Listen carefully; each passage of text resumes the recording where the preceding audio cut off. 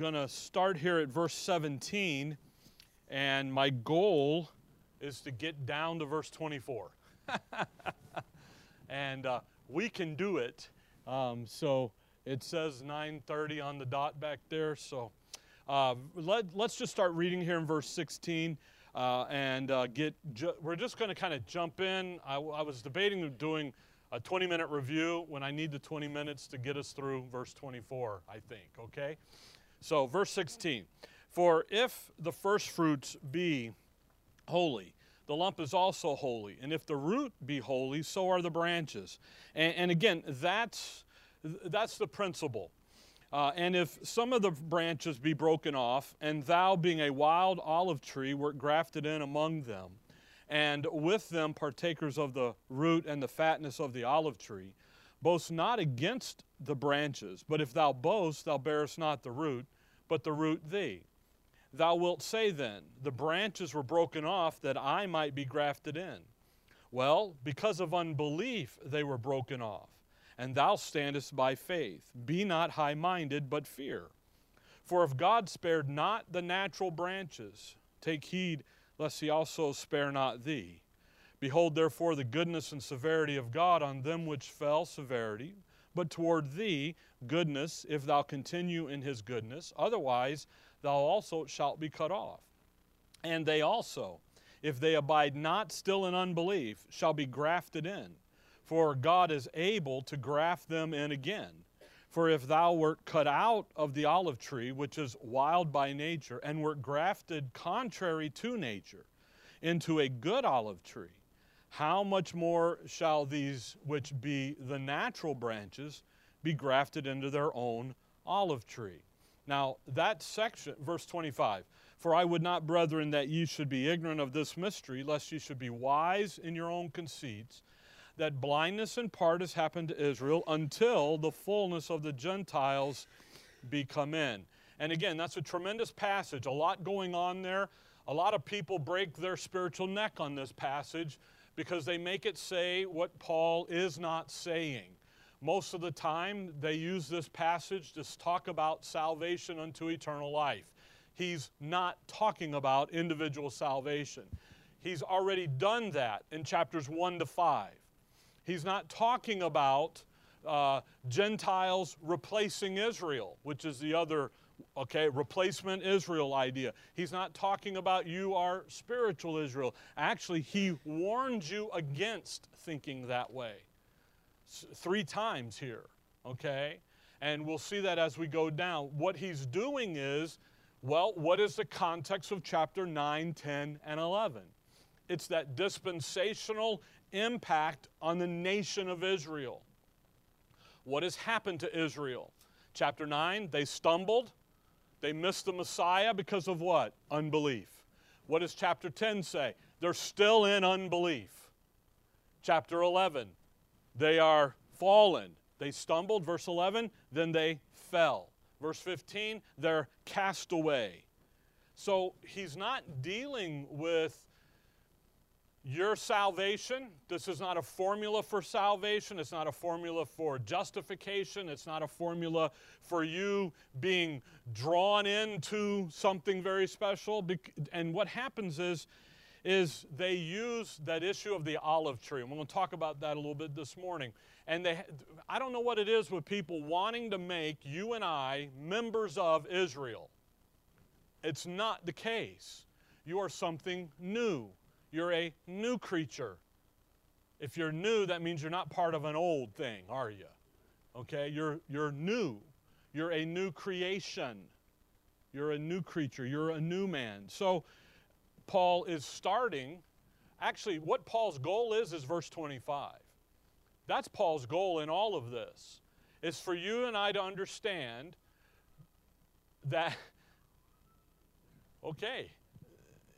that there is the issue with Israel's casting away and the issue of Israel's being set aside is temporary. Okay? Verse 26, what does he say? And so all Israel, what? Shall be saved. So what he's doing is he's going to use this olive tree And he's going to say, just as God broke off the natural branches, he has the right to do what with them? Bring them back. That's what he's doing. What did he do with you? You're not a natural branch. You're a wild olive tree. You're an unnatural branch. And what did he do with you? He came over here and put you into this, see? He's not talking about you leaving.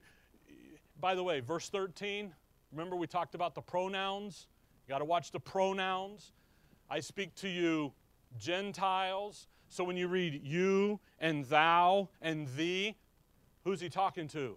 Gentiles. He'll use them, verse 14, save some of them. There's Israel.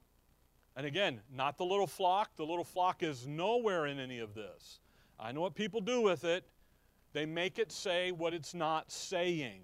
Just leave it where it sits. What does he say? Verse 16, here's the principle. The principle is if the root is holy, then obviously the branch is holy, which then obviously makes the lump, the byproduct, what? Holy. So the issue here is the root. The root is where the life is. And the branches are merely manifesting the life that's found in the root. And that's the simple principle. We understand that.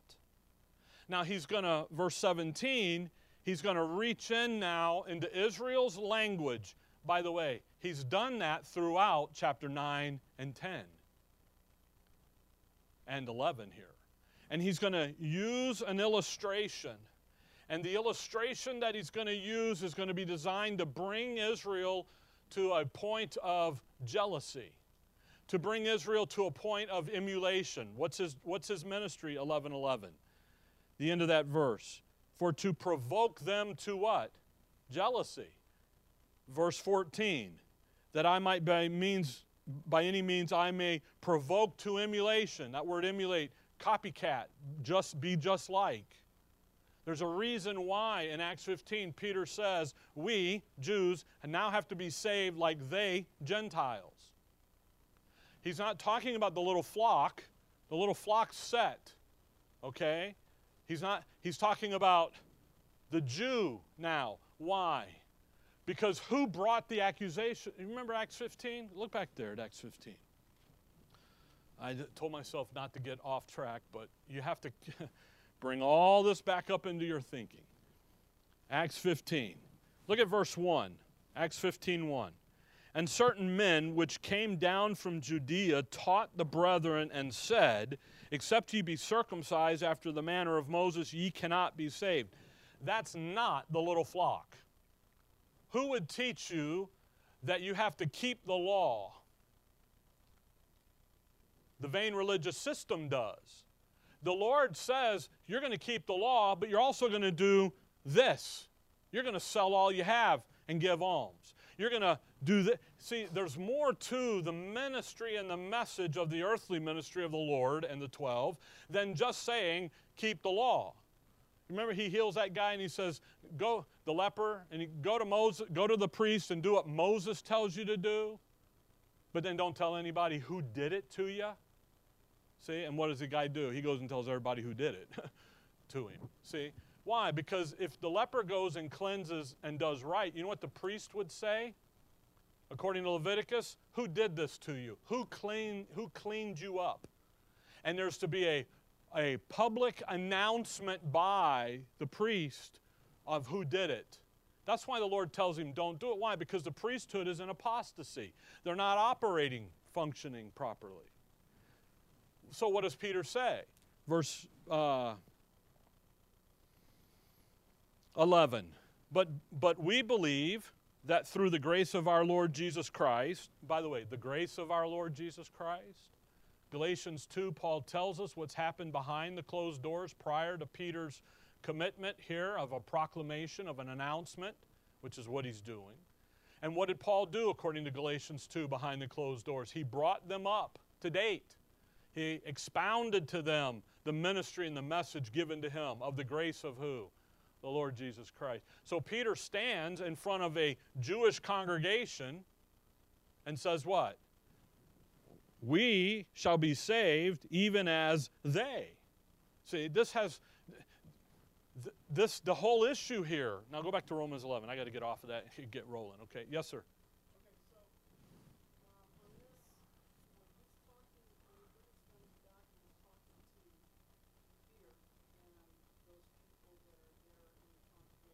Yes.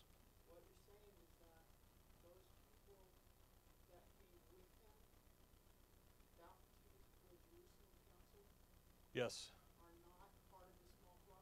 Some of them are, but the majority of them aren't, because of what verse 1 says, except ye be circumcised after the manner ye cannot be saved. And that's not the message in Acts 15. The message in the ministry in Acts 15, look there at Acts 15. Verse number 7. When there had been much disputing, Peter rose and said, Men and brethren, ye know how that a good while ago God made a choice among us, that the Gentiles by my mouth should hear the word of the gospel and believe. That's Acts 10, picture. That's Cornelius. Then he says, which God, which knoweth the hearts, bear them witness, giving them the Holy Ghost, even as he did unto us. Cornelius was a justified man into the little flock, Israel's program. But watch verse 9. And put no difference between us and them, purifying their hearts. How? You see how he says by faith? When Peter goes in Acts 10 and preaches to Cornelius, it's do the works of righteousness. Here he says what? It's by faith. What changed Peter's terminology? Paul does, Galatians 2. See? Paul says hey, my message now is by faith alone. So when he addresses the group, it is a mixed group. It is both the religious leaders and the little flock, because the little flock needs to understand what's transpiring as well. They see this going on, what's going on here? They need to be brought up as well, and that's what Peter's doing. Verse 11, but we believe that through the grace of our Lord Jesus Christ, we shall be saved even as they. How is a Gentile saved? By what? By faith. How's that little flock going to be saved? Ultimately, by faith. How does that unbelieving Jew need to be saved now? By faith, not the works of righteousness. See, we're in Acts 15. We've been a few years in Paul's ministry.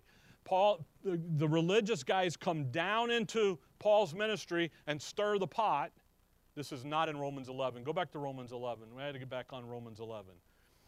They go down, stir the pot.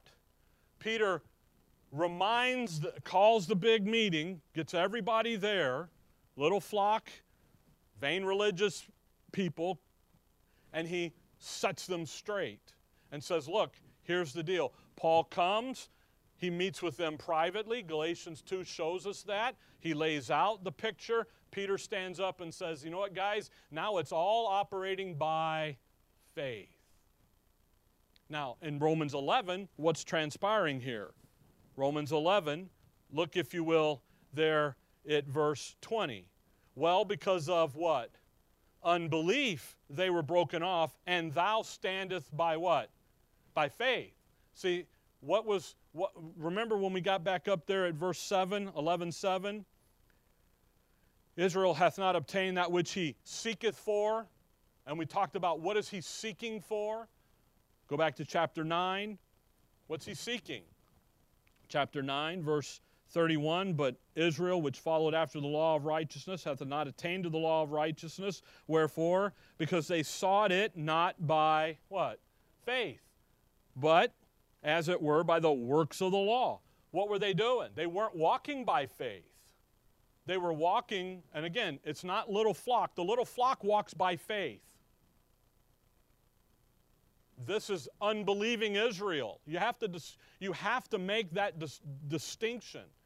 Because if you don't, then you're treading into waters where now you can say, we are spiritual Israel. And Paul, and go back to chapter 11, he's like, no, you're not. And by the way, how dare you say you are? You're being high-minded. You're boasting. Don't do that. See, understand what's happening. Now watch verse 17. And if some of the branches be broken off, and thou, again, pronoun, who? Gentiles. being a wild olive tree. Notice we got a wild olive tree. By the way, the branches being broken off, who would that be? Apostate Israel, unbelieving the Jews. What are they? Look back in chapter 9. Again, just as we go through this, I'll remind you, chapter 9, verse 6. Not as though the word of God hath taken none effect, for they are not all Israel which are of Israel. What's the point? There's two nations there is the nation Israel, but it's a mixed multitude. Come over to chapter 10. Chapter 10, verse 21. You have an apostate, unbelieving element. By the way, Mark 7 on Wednesday night, we've been dealing with these guys. The Lord has been laying this out. You know that the Lord in his earthly ministry lays out the Pharisees and the scribes, and he calls them what? Hypocrites. Generations of vipers. Those are Jews, but they're not what? Believing Jews. See? He lays this out. These guys haven't changed their tone at all. They're the same group moving through the Lord's earthly ministry, through the Acts ministry of the apostles, and into the dispensation of grace. These guys, they're still lepers. They still got the spots on them. They didn't change. Now, some believe and come out of that and come over and get in, but that's who Paul's dealing with. Look at 10:21. But to Israel he saith, all day long I have stretched forth my hands unto a disobedient and gainsaying people. Gainsaying. They like to debate. They argue. You know, they'll debate, they'll argue at the drop of the hat, and they'll drop the hat. Why? He's not talking to the believing remnant. He's talking to who? That unbeliever, that heathen. That's why in Galatians 2 he says, we got the right hand of fellowship, we're going to the heathen, and they to the circumcision. Very, very specific. So in 11:17, if some of the branches be broken off, obviously that is apostate Israel. Thou, the Gentiles, you're a what? Being a what? Wild olive tree. Now, he's going to use the olive tree here. No Gentile has anything in Scripture, no Gentile could care about the olive tree. They could care less about an olive tree. Who cares about the olive tree? Israel does. So he's using an illustration out of Israel's program to demonstrate, to provoke them. That's what he's doing. He's provoking them. You and I, the Gentiles, that's why we spent that whole study on 11:15 and the reconciling of the world. He's changed the status of the world so he can come over here now and deal with the nations without having to go through the nation of Israel, which is what the prophetic program teaches. If you're a part, what's the problem with a wild olive tree? It's what? It's wild. It's not cultivated. It doesn't produce fruit. And if it does produce fruit, it's dangerous fruit. It's poison. Yeah. Have you ever seen when you're out walking and they say, don't eat the berries? And what are you over there doing? Picking the berries. Because a lot of times you can't tell a difference between a poison one and a good one. You see, what are they? There's the fruit on that wild olive tree is bad news. It's wild. The national status of the Gentile world is what? Wild. Now hold on to here. Come over to Ephesians 2. You've got to catch what Paul's doing with this thing about the olive tree and the grafting in and out, okay?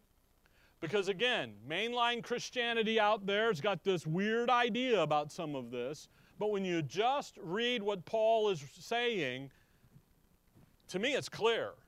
He's not talking about salvation. He's not talking about justification unto eternal life.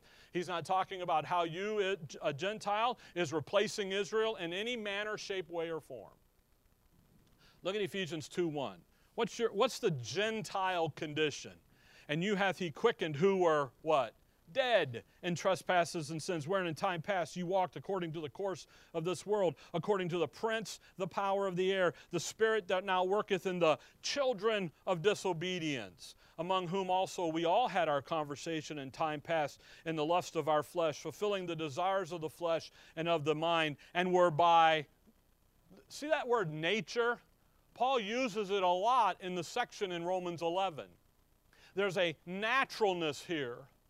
There's a naturalness to Israel being cut off. There's a reason here. And then there's a naturalness in grafting them back in, starting their program up. Just as there is a natural, what does God do? He's taking an unnatural branch, you and I, and what's He doing? Putting it into that olive tree. Now watch. Verse 3, by nature the children of what? Of wrath, even as others. Come over to verse 11. Who are you? Who are, not you specifically, okay? The Gentile world, that's what he's dealing with. Who were you? Verse 11, wherefore remember that ye being in time past Gentiles in the flesh, who are called uncircumcision by that which is called the circumcision in the flesh, made by hands, that at that time, what time? Not today in the dispensation of grace, but where? Time past. What were you? You were without Christ. That's not good news. Romans 9, what does he say? He said Christ came in the flesh to save them, to go deal with Israel. He looks over there at that lady, and he looks at his 12, and he says, I am not sent but to the lost sheep of the house of Israel. He doesn't talk to a Gentile, not because he doesn't love them and want them to see, because it's not the program. So what does he have to do? Change the program. Verse 12, being aliens from the commonwealth of Israel. Boy, you're alienated and strangers from the covenants of promise. You're not included. See, you're included when you go through Israel, that channel of blessing, Genesis 12. But the original agreement sits over here with somebody else. That's why you have no hope. You think about the condition of the Gentile world. And without God, where? In the world. Come over to Colossians 2. So by nature, who are you? Who is the Gentile? You're a wild olive tree. You can't produce fruit that's worthy of God. You can't produce the fruits of righteousness. Why? You're wild. You're uncultivated. You're dangerous. You're inferior. You're without God. You're without Christ. You have no hope. You're cut off. By the way, that's in 2:13. What does he say there in Ephesians 2? But now, ye who are sometimes far off are made what? Nigh. How? By the blood of Christ. See. What did that? What's the between Ephesians 2:12 and 2:13? What event in there changed? You remember? 11:11, they stumbled but they didn't fall. But then they fall. Acts 7, that fall of Israel. Look at Colossians 2:13.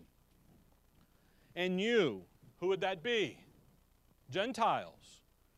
Being dead in your sins and uncircumcision of your flesh. Do you see how you're dead twice there? You are 2 times dead. You're dead in your sin, for the wages of sin is death. But you're also dead in your what? Status. You're uncircumcised. Hath he quickened together with him, having forgiven you all trespasses. So go back to Romans 11. When God changed the status of the world, he changes now something with Israel, sets her aside, casts her away, because of her what? Unbelief.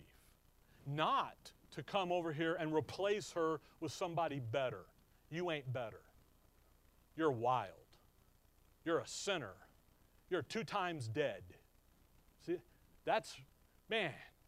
Now look at 11:17.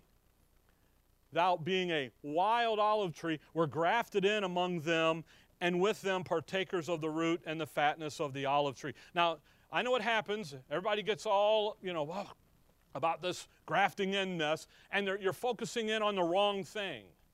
The root produces the what? The life of the tree, right? Okay? Then the fatness would be what? The benefit from being connected with the root. Follow? Okay? So when you think about this, and come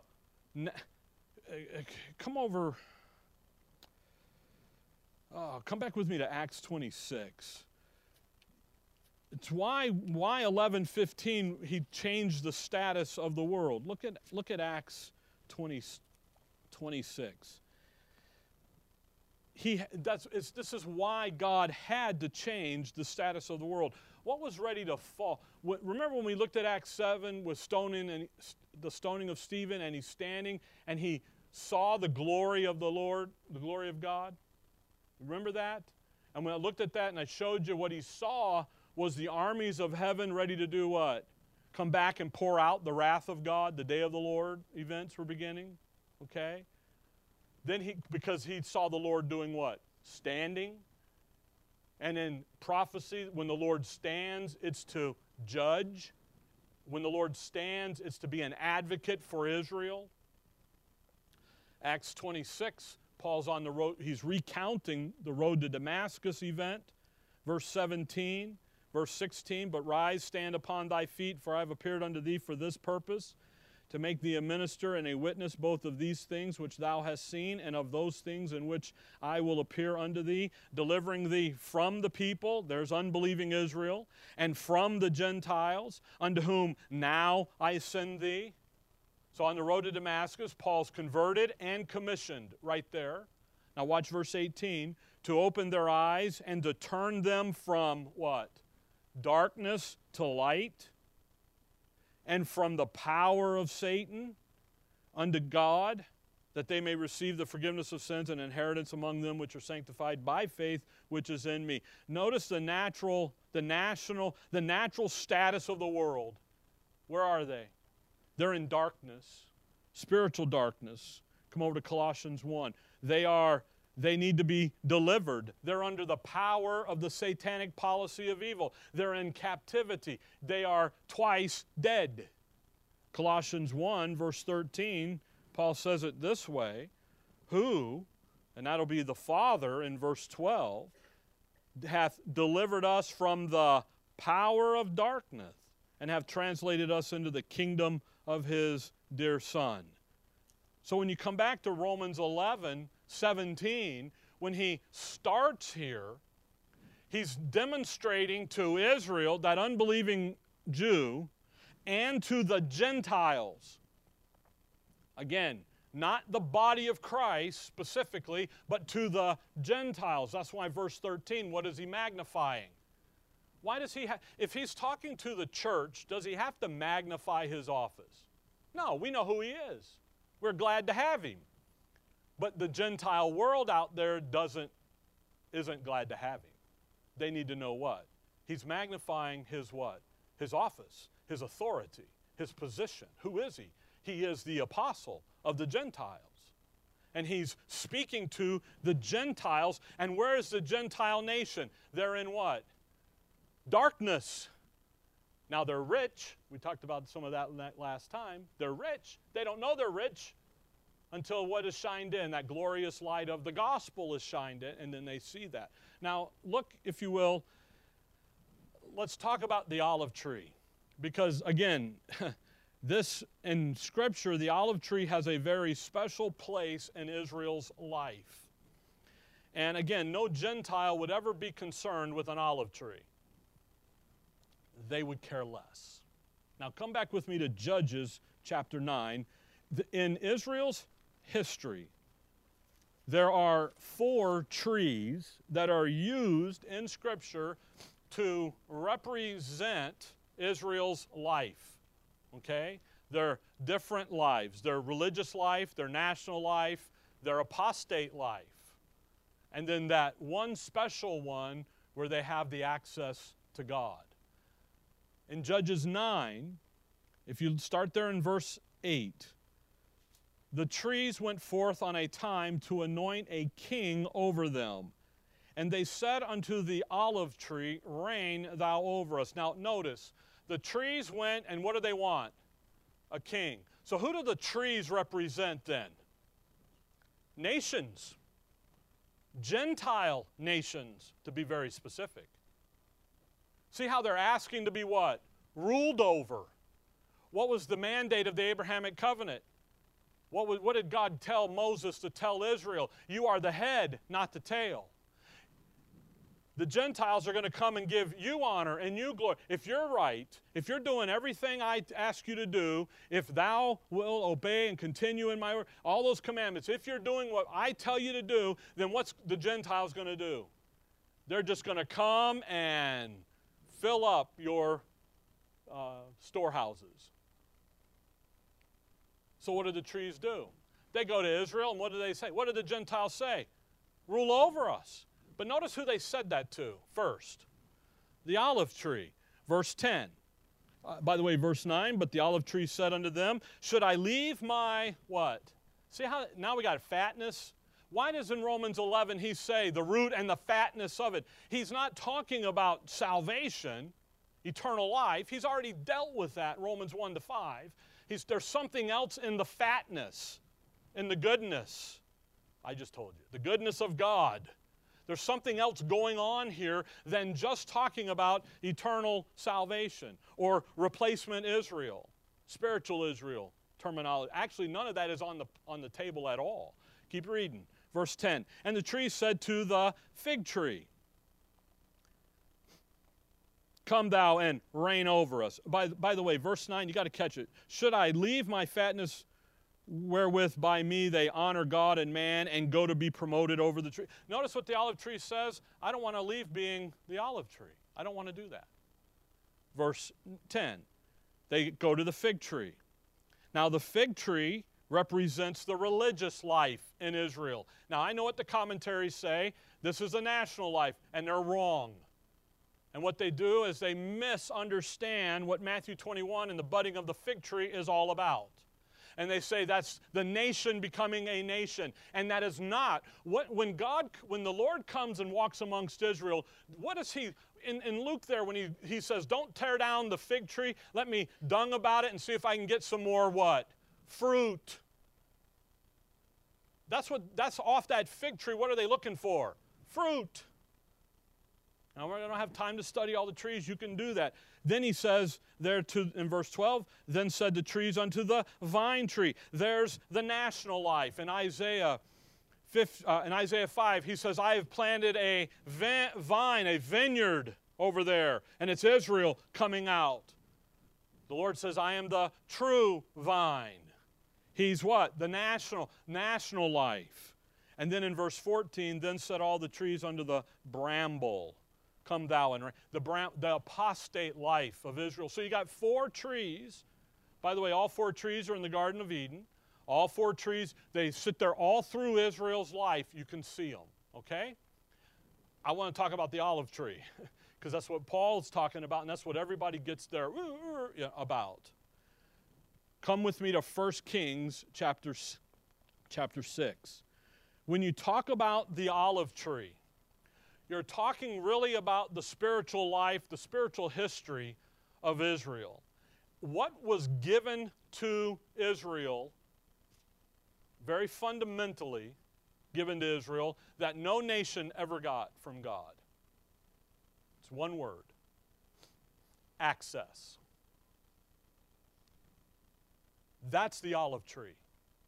The fatness of the olive tree is access to God. You with me? No nation could go to God in the prophetic program unless they went through who? Israel. That channel, Genesis 12. The seed of Abraham, Isaac and Jacob. So when you think about olive tree, I mean, I know eternal life and all that, that's a given. That's part of the what? The access to God. But fundamentally, What God gave Israel was access. Remember Genesis 11, the Tower of Babel, and he confounds the languages, and he spreads everybody out. And then in chapter 12, we see that he had already been talking to Abraham about stuff. The first 3-4 verses of Genesis 12 is past tense. He's already been talking to Abraham, and he says, you're the access point to me now for everybody else. And then in Genesis 17, he says, I'm going to take everybody, the Gentile world out there, and I'm going to divide that thing up with circumcision and uncircumcision. And Abraham, being a very old man, goes out and gets circumcised. Why? Because that's what the access point to God was, right there. You got 1 Kings chapter 6. Just watch this. 1 Kings 6, Solomon is building the temple. And we get the details here of everything. Look at verse 23. 1 Kings 6:23. And within the oracle he made 2 cherubs of what? Of olive tree, each 10 cubits high. The 2 cherubs, where were they going to sit? Do you remember? On top of the Ark of the Covenant. But where are they going to sit? In the most holy place. Okay? Drop down to verse 29. And he carved all the walls of the house round about with carved figures of cherubs and palm trees and open flowers within and without. And the floor of the house he overlaid with gold within and without. For the entering of the oracle he made doors of olive tree. Verse 32, the lintel and the side posts were a 5th part of the wall, and 2 doors also were of olive tree. And he carved upon them the carvings of cherubs and palm trees, and sprayed gold upon the cherubs and upon the palm trees. So also made he for the door of the temple post of what? Olive tree. A 4th part of the wall. Come over to Zechariah chapter 4. The olive tree. When he builds the temple, Solomon's temple, what do people have to pass through to get access to God?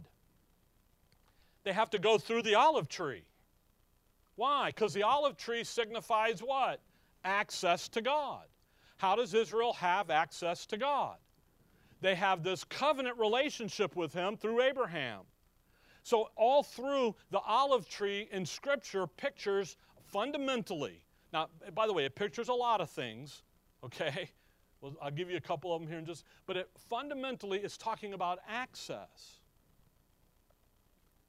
Paul uses the olive tree in Romans 11 to represent now that the Gentiles, because of Israel's unbelief, because they have been cast away, because God has changed the status of the world, the Gentiles, that wild olive tree guy, now has what? Access to God. Through who? No one. No nation stands between us. Who's the only person standing between us and God? The mediator, Christ Jesus. That's why Paul says that in Timothy. He doesn't. Okay? We're talking about access here. Zechariah 4, verse 1. And the angel that talked with me came again and waked me, and as a man which is awakened out of sleep, and said unto me, What seest thou? And I said, I have looked, and behold, a candlestick, all of gold, with a bowl upon the top of it, and his 7 lamps thereon, and 7 pipes to the 7 lamps, which are upon the top thereof, and 2 olive trees by it, one upon the right side of the bowl, and the other upon the left side of the bowl thereof. What does this olive tree with the lamps doing? What's it doing? What does an olive tree produce? Olive oil. Leviticus, you write this down, we don't have time. You go to Leviticus 24 and verse 2, and you know what olive oil is used for? Making light. Lighting the candlesticks. So the olive tree in Scripture also represents not only the privileged access, able to enjoy a relationship with God, but now it also produces what? It produces light on the subject matter. today, in the age of grace, what is Paul's message? What's the message from the Godhead today? Grace and peace. What's God done today? He's changed He's reconciled the world. And through that, what has He done? He's come over here and He's made that Gentile world very rich. So the olive tree, come back with me to Romans 11 there. On your way, stop at Jeremiah 11. So the olive tree has many different representations. Look at Jeremiah 11. So today in the dispensation of grace, you have to think about this. God has reconciled the world. Therefore, He's made the world rich. How does He do that? He's sending His salvation to who? To the Gentiles. Romans 11:11. By the way, what did that do to the Jew? Provoked them to jealousy. So the grafting into the olive tree is an illustration demonstrating someone has now a relationship with God. Who had it in time past? Israel did. Now they're cast away, 11:15. So now He's turned to who? The Gentiles. And what do the Gentiles have now? Access to God, which is an unnatural thing. Because what are you? You're a wild. You've never had access to God. Not you personally, just the Gentiles, okay? I got to remember my pronouns, okay? Now look at Jeremiah 11 and look at verse 16. Now in Jeremiah is a prophet about the 70th week of about the Babylonian captivity, about that fifth course judgment, okay? So when Israel sees the fifth course judgment and sees all that, what's Jeremiah going to tell them here? Verse 16, the Lord called thy name, a green olive tree, fair and of what? Goodly fruit. What's He look at that little flock? What does He say to that nation? I'm taking the kingdom from you and I'm giving it to a nation that's going to produce what? The fruits of righteousness. Israel, you're not producing. This little flock, this foolish nation, is producing. I'm going to cut you down, throw you into the fire, and I'm going to come live over here. Now keep reading. With the noise of a great tumult, He hath kindled fire upon it. The what? The olive tree. The green olive tree. And the branches of it are what? Broken. You see, in Israel's life, to read and to hear Paul say, you have been broken off, should never have been a shock to anyone. Jeremiah just told them in that fifth course, the Babylonian captivity that's coming, you know what you are? You are branches broken off. That's who you are. So the illustration here, they understood. So Paul, now go back to Romans 11 quickly. Man, I'm going to get one verse today. Maybe not. Romans 11. Paul, in response to Israel's unbelief, what has God done? Acts 7, stoning of Stephen, representing blasphemy against the Holy Spirit. What is Israel now? Complete apostasy. The believing remnant has been scattered abroad. They're out getting ready for what? The 70th week, the great day of the tribulation. The Lord intervenes with grace, peace, and mercy, and long-suffering and forbearance and His grace, right? Saved Saul of Tarsus on the road to Damascus. The only way He could do that is by changing the program. He couldn't do that with Saul before in Israel's program. Changes the status of the world, makes it savable. And you know what Paul does in 11:17? He says, you guys are broken off.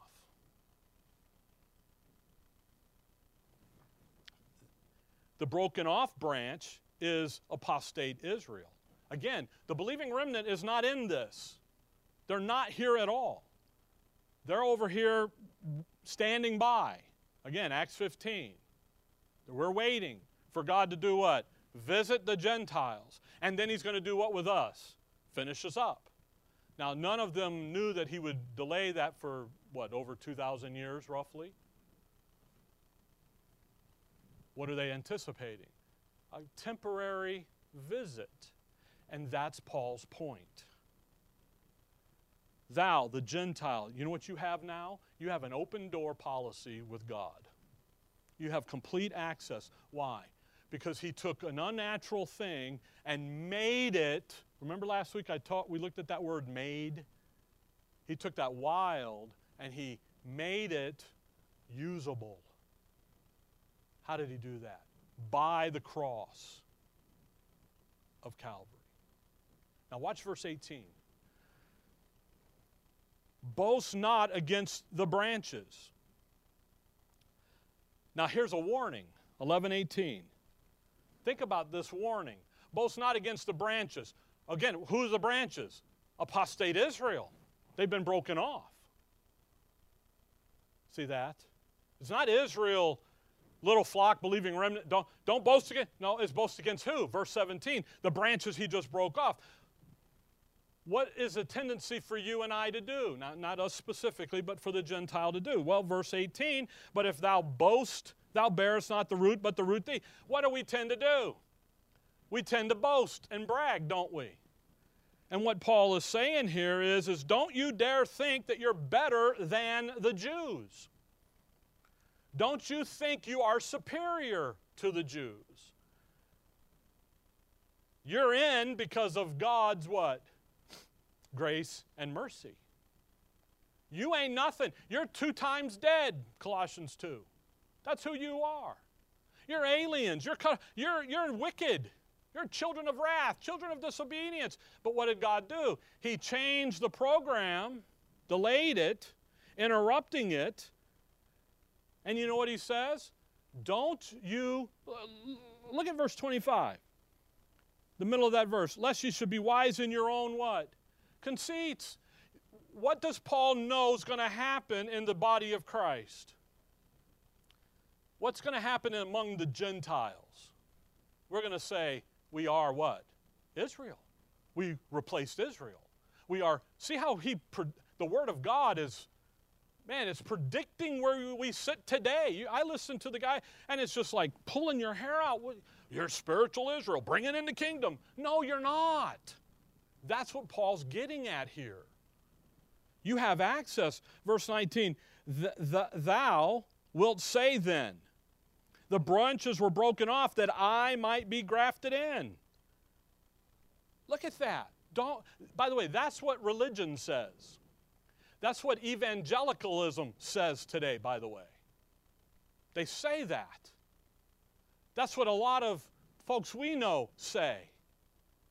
We're grafted in because Israel, they just couldn't get it done. We can get it done. Yeah, really? How you doing? See. You see, they don't boast. If you think you are replacing Israel, then you're in false doctrine. You're in error. You are. Because Paul just says, don't say this. And yet what are we out here doing? Some of us. Saying it. Paul says that's not. See, what happens is we get stuck on grafting an olive tree. So we run all the fatness stuff and all that back there, and we've missed what Paul has said. What did he say? You are not Israel. Gentile world, you are not Israel.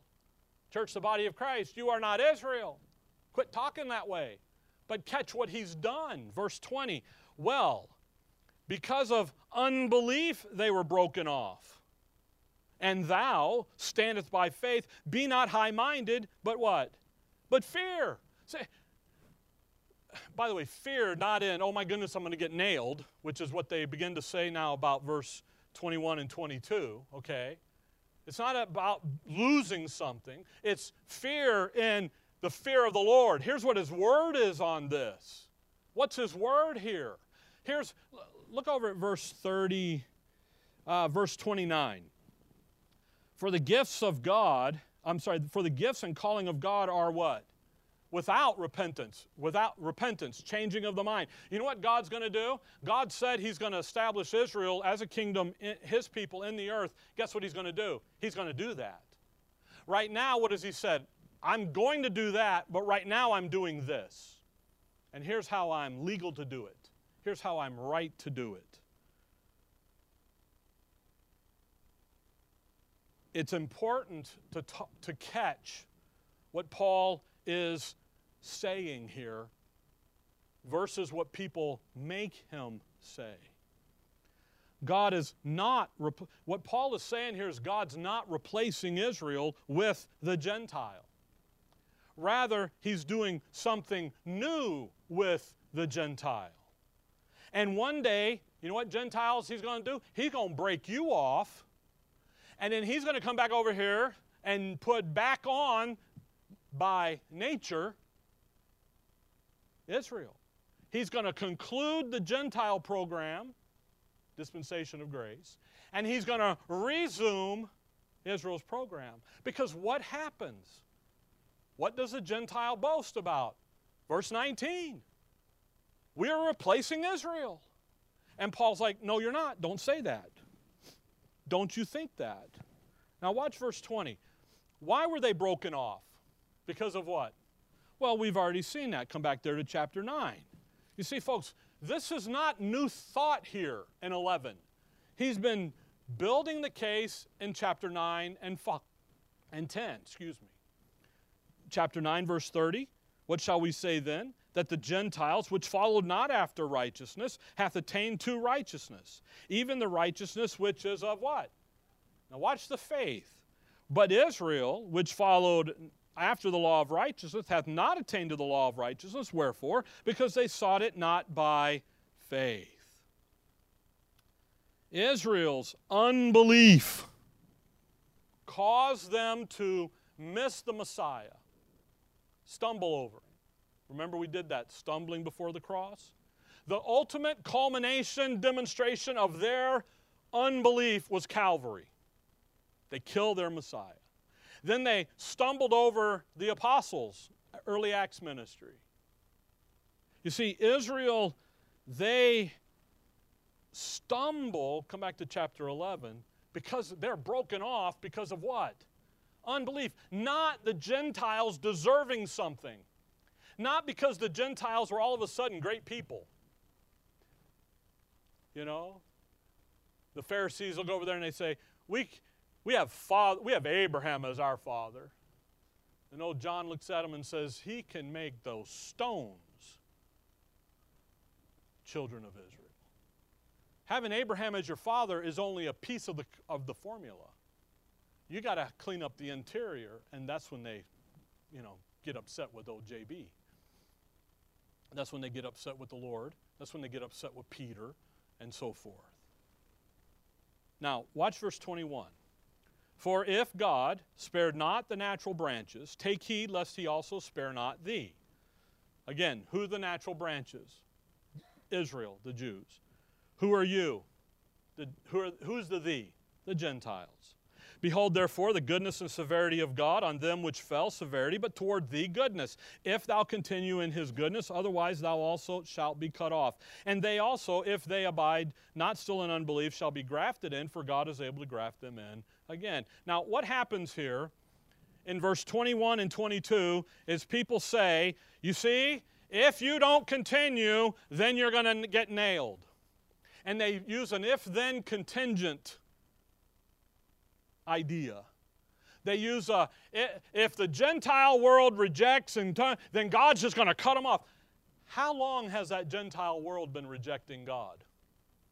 Since Genesis 11. Actually, since Noah's day. See. So they will read into this something that it's not. You know what verse 21 and 22 are? This is an if-then statement of fact. Not condition, not contingent upon, but rather fact. How do the Gentiles stand in verse 20? By what? By faith. Not do. Not religious if you do this, then I will bless you. That's conditional. You stand by what? By faith. No, it's not working. That's simply placing your faith is a dumb thing, honestly. Because it's the object of your faith that is the issue. We stand how? By faith. Who's the object of our faith? The Lord Jesus Christ is. What did Israel have? They had 10 commandments, actually 613 of them, but the top 10. And you know what? They broke every one of them. And then when the young rich ruler man says, hey, I've kept them all, and the Lord says, okay, now I'm going to go, you go do this, and now to be a citizen of the kingdom, you have to act like this, sell all that you have and give alms. He's like, oh, no, I can't do that. That's unbelief. You see, when he talks here about this issue of severity, verse 21, if God spared not the natural branches, notice, take heed. Here's a warning here, guys. You've got to think this through. Behold, therefore, the goodness and severity of God. On them which fell severity, but toward thee goodness. Think about that. If they say that if you continue, then everything's good. What's Romans 8:28? The verse that goes to church every Sunday. And we know that all things work together for good to them, love God, to them who, and they pull that verse out of the context. So if you continue and you're doing good, then God's blessing you. And you know that you're already blessed with what? All spiritual blessings? Can't get you any more. Well, then your life's going to be easier. Really? Not last time I checked. I've been working out since, trying to get some tone back, No, not really. Just get some activity. And you know what happens? Now my back hurts. You know why? I haven't been working out for a while, and I overdid it. So you know what you're doing? You're over there with the Advil bottle, and you're taking it easy, and you kick back, and Linda looks at me and goes, are you going to work today? I'm like, nope, I'm sitting right here. Life ain't easy. So this isn't an if the Gentiles stop believing, stop being faithful, then God does what? Cut it off, ends it. That's not what Paul's talking about at all.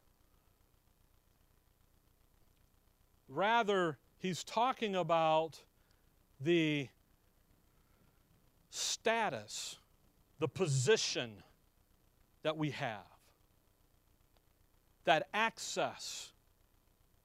Come over to Acts 14. That issue of the Gentiles are encouraged here, take heed, be careful, see what you've got.